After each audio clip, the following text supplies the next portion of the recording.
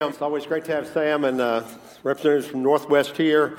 Haven't been there a few times myself. I can tell you it's an awesome mission, and we're privileged to be able to partner with them for 40 years or more. I don't know how long. It's been a long time, but we've seen some incredible things happen there and been a part of that.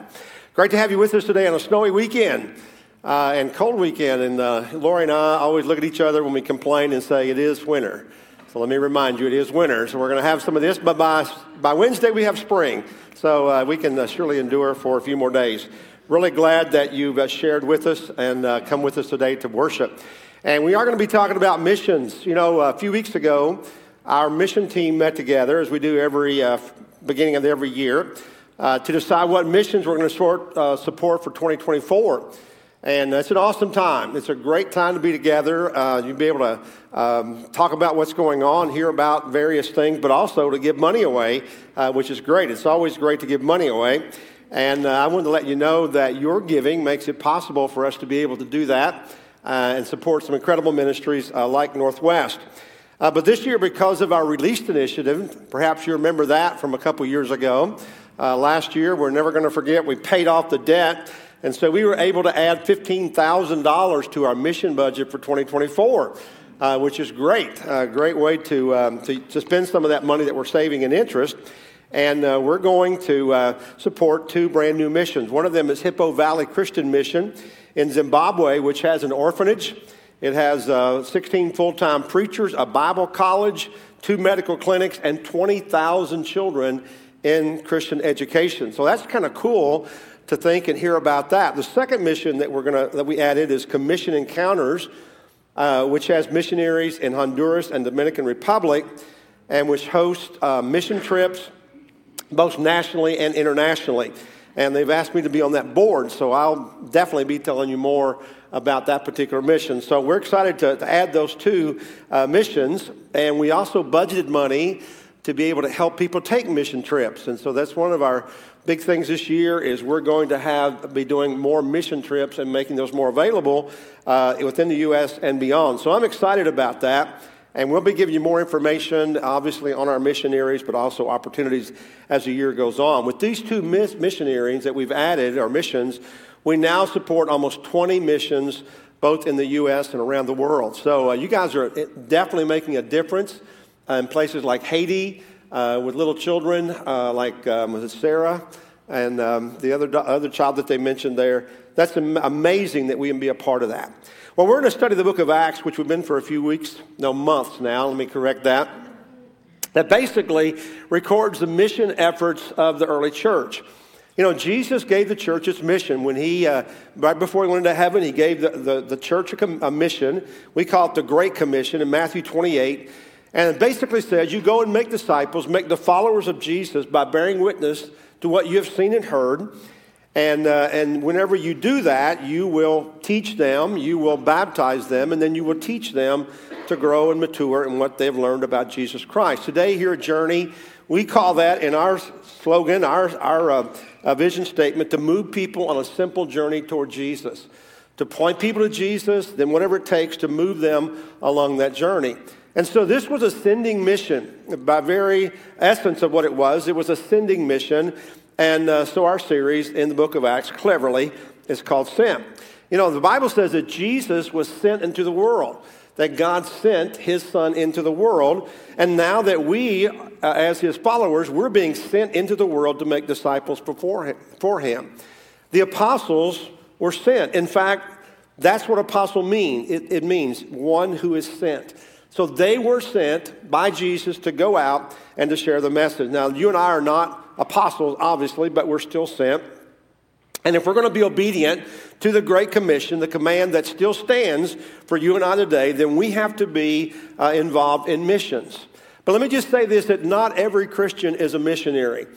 We are all sent, we are to go, but there is a distinction between a missionary, and we can kind of reserve that term, missionary, for those who are intentionally sent out from one place to another.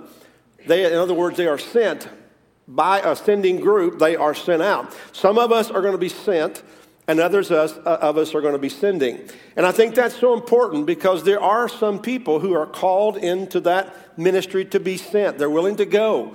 We have people in the Mideast. We have people in India. We have people all over the world that are willing to go. Most of us, we're not willing to go, are we? That's why we're here. But also we have a great task because we are the senders, because they can't go unless someone sends them. And so that's our role. Some of us will be sent, others will be sending, will be sending and will be supporting. And so we get an idea of what missionaries are all about when we look at what Jesus did when he was sent from heaven. While Jesus oftentimes met the needs of people, for example, he would heal people, restore some to life again. He would feed people, provide for all of their needs. But his real mission, his primary purpose is found in Luke chapter 19, where he says, "For the Son of Man came to seek and to save the lost." Jesus did not come to heal everybody. In fact, I'm pretty certain he didn't heal every person in his day who was sick. I'm pretty sure he didn't raise every dead person that he heard about. Jesus' ministry was not primarily to do those things. He didn't feed everybody every meal. Jesus' purpose was to come to seek and to save the lost. Now, of course, his ultimate purpose and the way he fulfilled it was to die on the cross so that our sins would be forgiven and allow us to be with him forever. That was his purpose, to seek and save lost people. And then before he went into heaven, as I said, he gave the mission to the church to continue. So our mission continues to be to seek and save the lost. And so here we are, 2,000 years later. We are Jesus' church doing his work, continuing the mission on. But I have to be honest with you and tell you that the goal and the challenge sometimes is to keep the main thing the main thing. Because as you know, there are so many good things to be done, and there are so many needs out there in the world. And it's so easy for the church sometimes to get distracted. We saw a couple weeks ago, as we talked about the history of the church, that in the past the church has kind of gotten involved in its culture, in the secular world, and even the political world. And what it has done, it has watered down the influence of the church. It's taken away the spiritual authority of the church and its influence of the church. So there are a lot of great things that we could be doing. And there are a lot of things that the church is called and asked to do and be involved in. But we want to make sure that we keep the main thing the main thing. So keep that in mind. We're going to jump into our study in their scripture in Acts chapter 13 and 14. I told you we're going to speed up a little bit here. We're going to be taking 2 chapters today and moving through them and kind of pulling some thoughts from them. But remember that back in chapter 12, where we left it, about the church in Antioch. So what we're seeing here is a strong, maturing church in Antioch, where believers were first called Christians. We talked about that 2 weeks ago for sure. And then we move into Acts chapter 13, verse 1. Now in the church at Antioch, there were prophets and teachers: Barnabas, Simeon called Niger, Lucius of Cyrene, Matan, who had been brought up with Herod the Tetrarch, and Saul. While they were worshiping the Lord and fasting, the Holy Spirit said, "Set apart for me Barnabas and Saul to do the work which I have called them." So after they had fasted and prayed, they placed their hands on them and sent them off. So here we see a list of names, but we see 2 names that jump out at us. One of them is Barnabas. Remember him from Acts, early part of the book of Acts, where he was one of the first ones to show generosity by selling land and homes and giving that to the poor. And then we see another man, Saul, that we know later becomes Paul. And so they were in the church there in Antioch. The church was growing. Great things were happening. They were becoming identified as believers or followers of Christ, even among culture. And the Holy Spirit, who had been leading them, recall throughout this entire study the work of the Holy Spirit. The church began on the day of Pentecost with the Holy Spirit. The Spirit moves here, moves there. We see the Spirit in every chapter of Acts. The Holy Spirit prompts the church at Antioch to choose these 2 men, Barnabas and Saul, who were very willing for the work to which I've called them. And that was mission work. They were going to be sent out. So they fasted and prayed to confirm this leading, and then they laid hands on Barnabas and Saul, which was just a way of kind of anointing them and commissioning them to go and do this work, and then they sent them off. Now this is notable because this is the first time in the scripture that we're actually seeing a church intentionally sending out Christian workers. Keep in mind that we got individuals that are going and persecution is driving people out, but now you've got a church that's setting a pattern here of selecting men, in this case, to set them apart for their mission and send them out. And this was important. They're going from the church the safety, security of the church family, the community, and they're going out into many places where they will not have that. So this is kind of the first of mission journeys. And this is also going to be the first of what will become 3 missionary trips that the Apostle Paul is going to take and is going to lead.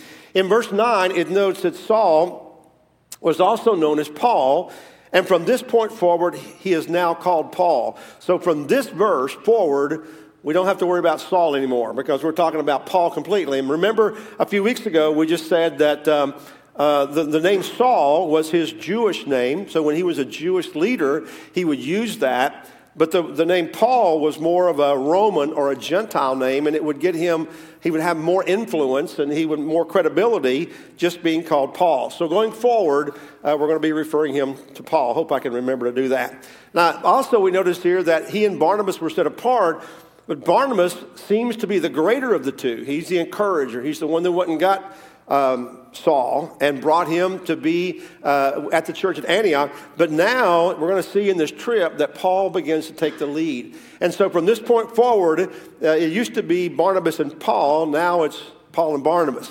as he was the greater of the two. So that's kind of a turn that's taken there. All right, so this first trip was the first of Paul's three missionary trips. And I got a map up here, not that you have to know, but it's kind of interesting to see what's going on. This was a trip, this is a real simple trip that we see. They began over in Syria and Antioch there. They left Antioch, they sailed to the island of Cyprus, and then they went to a city in Pamphylia called Perga, then to another place called Antioch in Pisidia, then to Iconium, then to Lystra, then Derbe in modern Turkey. That's in the area of Turkey now. Then they retraced their traps back to the starting point in Antioch of Syria. Now, while the trip was really pretty short, we're going to see in these other missionary trips, this was really a kind of a short trip. And although it was a long trip in that day and time, but it was pretty eventful. For example, in Cyprus, they met a man there who was the governor of the island. His name was Sergius Paulus, and he was a Roman governor. The Bible says he was an intelligent man, but he wanted to hear about Jesus. However, he had one of his attendants, a man by the name of Bar-Jesus, an interesting name, Bar-Jesus, who was a magician and a false prophet. And Bar-Jesus did not want Sergius Paulus to hear about Jesus. And so he tried to prevent them from even getting in to speak to him. You know, it's kind of interesting that the name Bar-Jesus meant son of the Savior. But he was anything but that. In fact, Paul said to him, "You are a child of the devil and an enemy of everything that's right. You are full of all kinds of deceit and trickery. Will you never stop perverting the right ways of the Lord? Now the hand of the Lord's against you. You're going to be blind for a time, not even able to see the light of the sun." So they had the power. This is interesting that most of the time when they worked miracles, it was to heal someone. Here's a miracle to blind somebody because of how he was trying to prevent the gospel from being spoken. And so Bar-Jesus was blinded, seemingly didn't repent through this, blinded for a season anyway, but the governor went on to become a believer in Jesus Christ. In Perga, John Mark, a young man who had gone with them, their traveling companion, John Mark was excited to go, but like a lot of young people sometime, he must have gotten homesick. Perhaps the persecution or just the travel was hard on him, and so he left and went home. And I share that with you because it's going to be an issue. It's going to cause a rift down the road. But keep that in mind, and we'll come back to that in a couple weeks. And there was a conflict between Paul and Barnabas because of John Mark. In Antioch, Pisidia, which is, the map's gone, but it was there were two Antiochs, which isn't unusual. There are a lot of cities that have shared names. But in Antioch of Pisidia, they also had a conflict because the local synagogue leaders initially invited them to speak.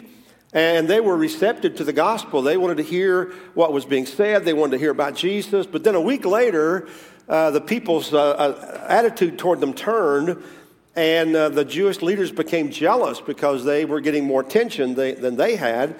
And so they resisted the message of the gospel. And so Paul and Barnabas made an important pivot. They began preaching specifically, if not exclusively, to the Gentiles. And the Bible says that many of the Gentiles believed the gospel. And Luke, the author of Acts, tells us that the word of the Lord spread through the whole region, but the Jewish leaders incited the God-fearing women of high standing and the leading men of the city. They stirred up persecution against Paul and Barnabas and expelled them from their region. So the leaders knew who to go after, right? Go after the leading women, the wealthy women, the ones that were in control maybe, but also the men of the city, and they stirred up all this persecution. Again, keep in mind, these were traveling missionaries coming through, and the home crowd didn't like what they were saying and the attention they were getting, so they pushed them out of their towns. So then Paul and Barnabas traveled to a city named Iconium, which is an eastern city in the region of Pergia. Interesting that Iconium still exists today as a Turkish city of Konga. So that's an ancient city, but probably doesn't have a lot of ruins at this point. But it is a city that's been there for many, many years. Once again, Paul and Barnabas went into the synagogue, which is where the believers would always gather. They would go, come together. That was their habit, the Jewish synagogues. And they would almost always begin there, but sometimes they would get pushed out because the Jewish leaders didn't approve of their message. They went there in the synagogues, but again, in this city, the Jewish leaders forced them out as well. And Paul and Barnabas began performing signs. If you look at that chapter there, they were doing these signs and wonders and miracles. But the more they did, the more their opposition grew. As you can imagine, eventually they became aware of a plot to abuse them and attack them. And so they left, and they went to a city called Lystra.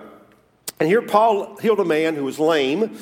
And the locals there who saw the miracle believed they must be gods. And so they had many gods in that day. So they called them gods.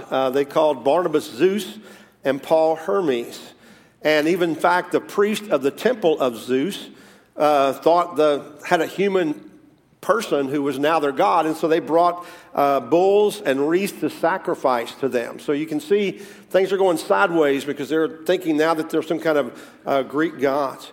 And Paul and Barnabas tried to redirect that. They tried to tell them, no, we're not gods at all. We're just here, men like you. We're trying to focus on Jesus Christ. And prevented them from giving them the sacrifices. But then the Jews followed them from Antioch and Iconium, continued this opposition that they had started, and they ended up riling up the local crowd, and they convinced them to stone Paul. And so they went from thinking they were gods to within a few days thinking that they were worthy of being stoned. And so they actually took Paul and stoned him. Again, he was kind of the leader of the crowd. And they stoned him outside the city, dragged him outside the city, and left him for dead. But the disciples gathered around him. Paul got up and went back in the city. I mean, this was the kind of tenacity this guy had. This is what Paul was inspired to do. He got beat up, stoned, left for dead, gets up, goes back in and preaches again. But obviously the crowd was hostile. And so they left there and they went to Derbe. And it says there they won a large number of disciples. And after a time in Derbe, Paul and Barnabas went back the way they had come, kind of going backwards, working back their way through Lystra, Iconium, Pisidian, Antioch, and Perga. And in every city it says that they encouraged the believers there and strengthened their faith as they would continue doing throughout their future missionary journeys. And from there on, they skipped a trip over to the island of Crete. They went straight back to Antioch of Syria, where they had started, and told the church what they had done. So here's a kind of a pattern here. They sent them out. They went and had these experiences and shared the gospel, and then they came back to report. And so that's kind of what we do here on a regular basis. We have our missionaries. We consider them. We support them. And then they come back and tell us how things are going. And we get other reports as well that are given to our mission team. So a lot of things happened on the trip. A lot of things that we're just kind of glossing over because of time, smaller issues, several distractions like Bar-Jesus, healing a lame man, the people wanting to worship them, Paul being stoned. But the trip really gives us kind of some insight into what missionaries are really supposed to do. So what does the work of a missionary look like? Maybe we ought to have Sam come back up and tell us more about the practical side. I know from his point of view, there's a lot of administration that he does, a lot of directing, a lot of managing the programming and funding and everything like that. But let's kind of boil it down to what the purpose is. Well, missionaries oftentimes provide services like schools, we talked about that, orphanages, and medical clinics. They do all these things so that they can influence people and they can communicate the love of Christ. It is meeting their needs, but it's also giving them a platform, a place to speak. I was reading, and I remembered this from my missions class in college, I was reading this morning about what they called rice Christians. And that was kind of a derogatory term that was used many years ago about people who would come to Jesus or will be baptized or make decisions only because they came for a bag of rice, And so that there has to be some discernment used about how do you give this help in such a way that people aren't just responding because you're giving them something. But how do you do this in a way that they see the love of Jesus, their needs are being met, but somehow you communicate that this isn't the greatest need that they have, that the greatest need is Jesus Christ.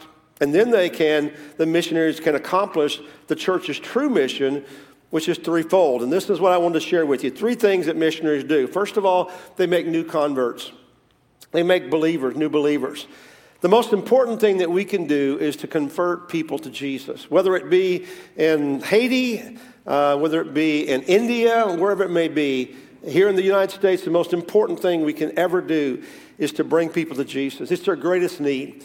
It doesn't matter if people are full and healthy and clothed and housed, and it doesn't matter what other problems we solve. If people don't know Jesus when they leave this earth, they're going to be lost. That's what the Bible teaches.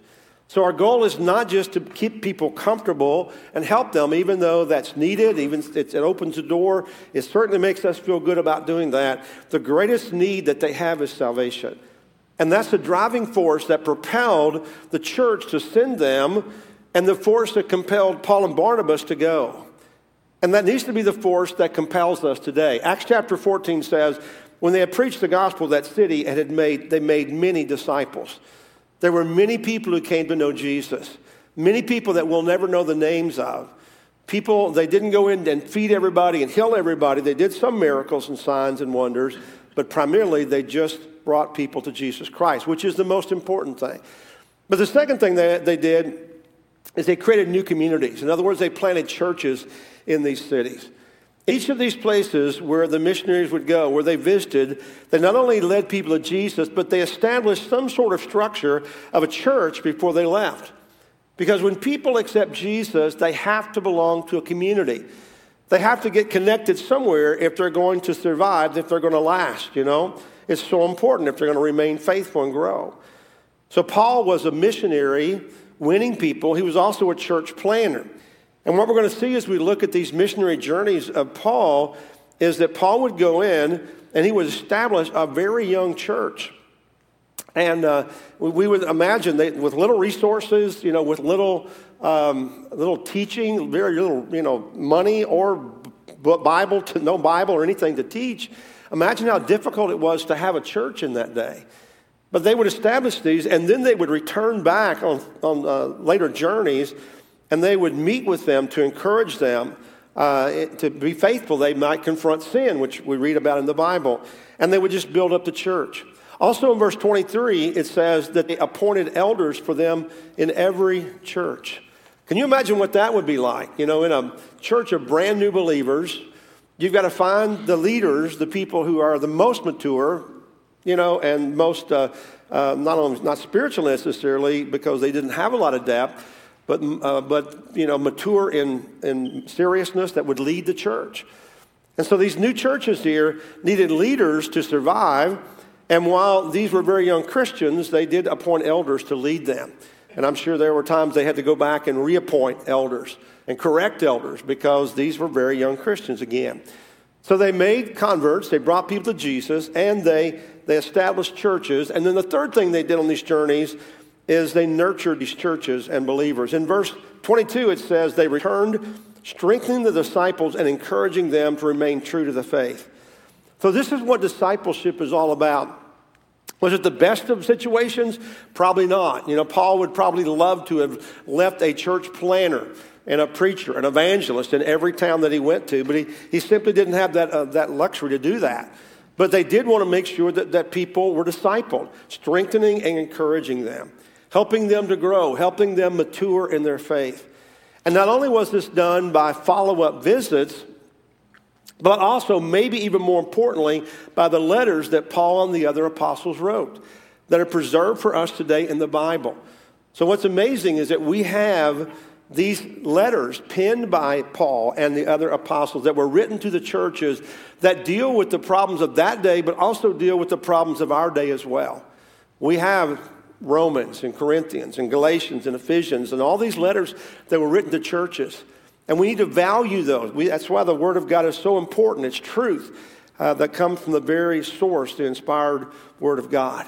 So simply put, churches and missionaries should win converts, establish young disciples in the faith, and then incorporate them into strong local churches.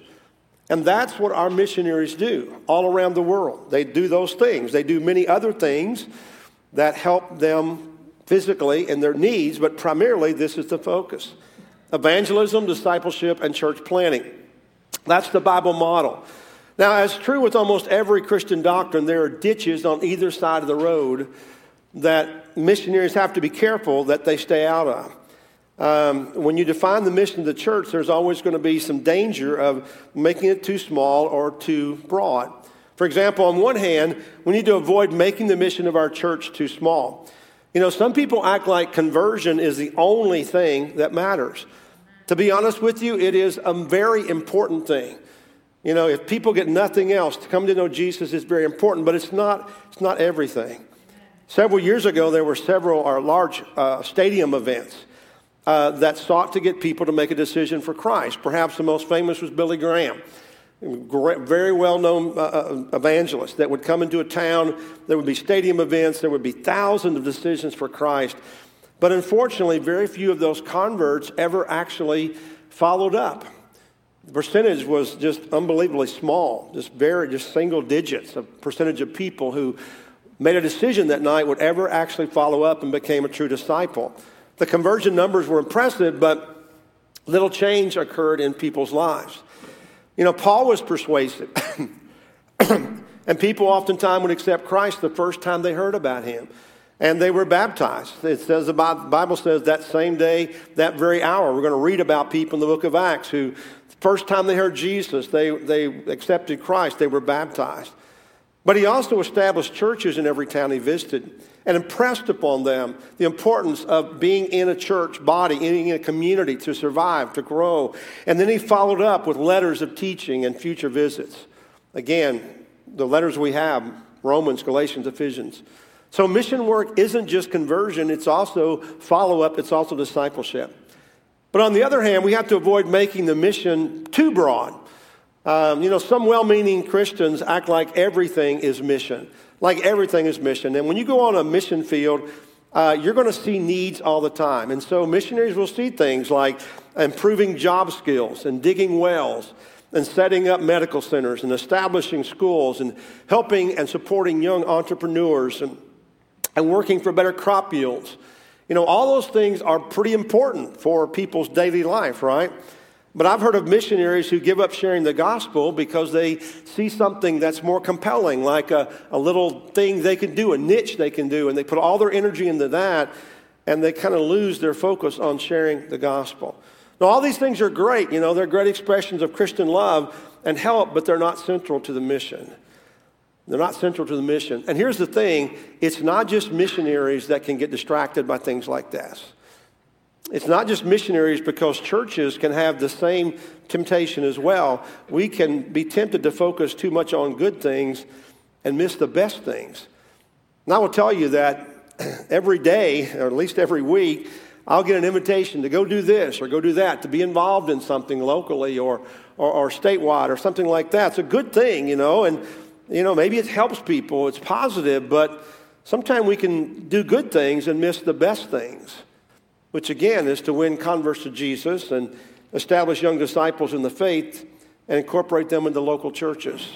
That's what we're really supposed to be doing, to meet the greatest need of people. Everything else is peripheral. Everything else helps, but that's really where the focus of the church has to be.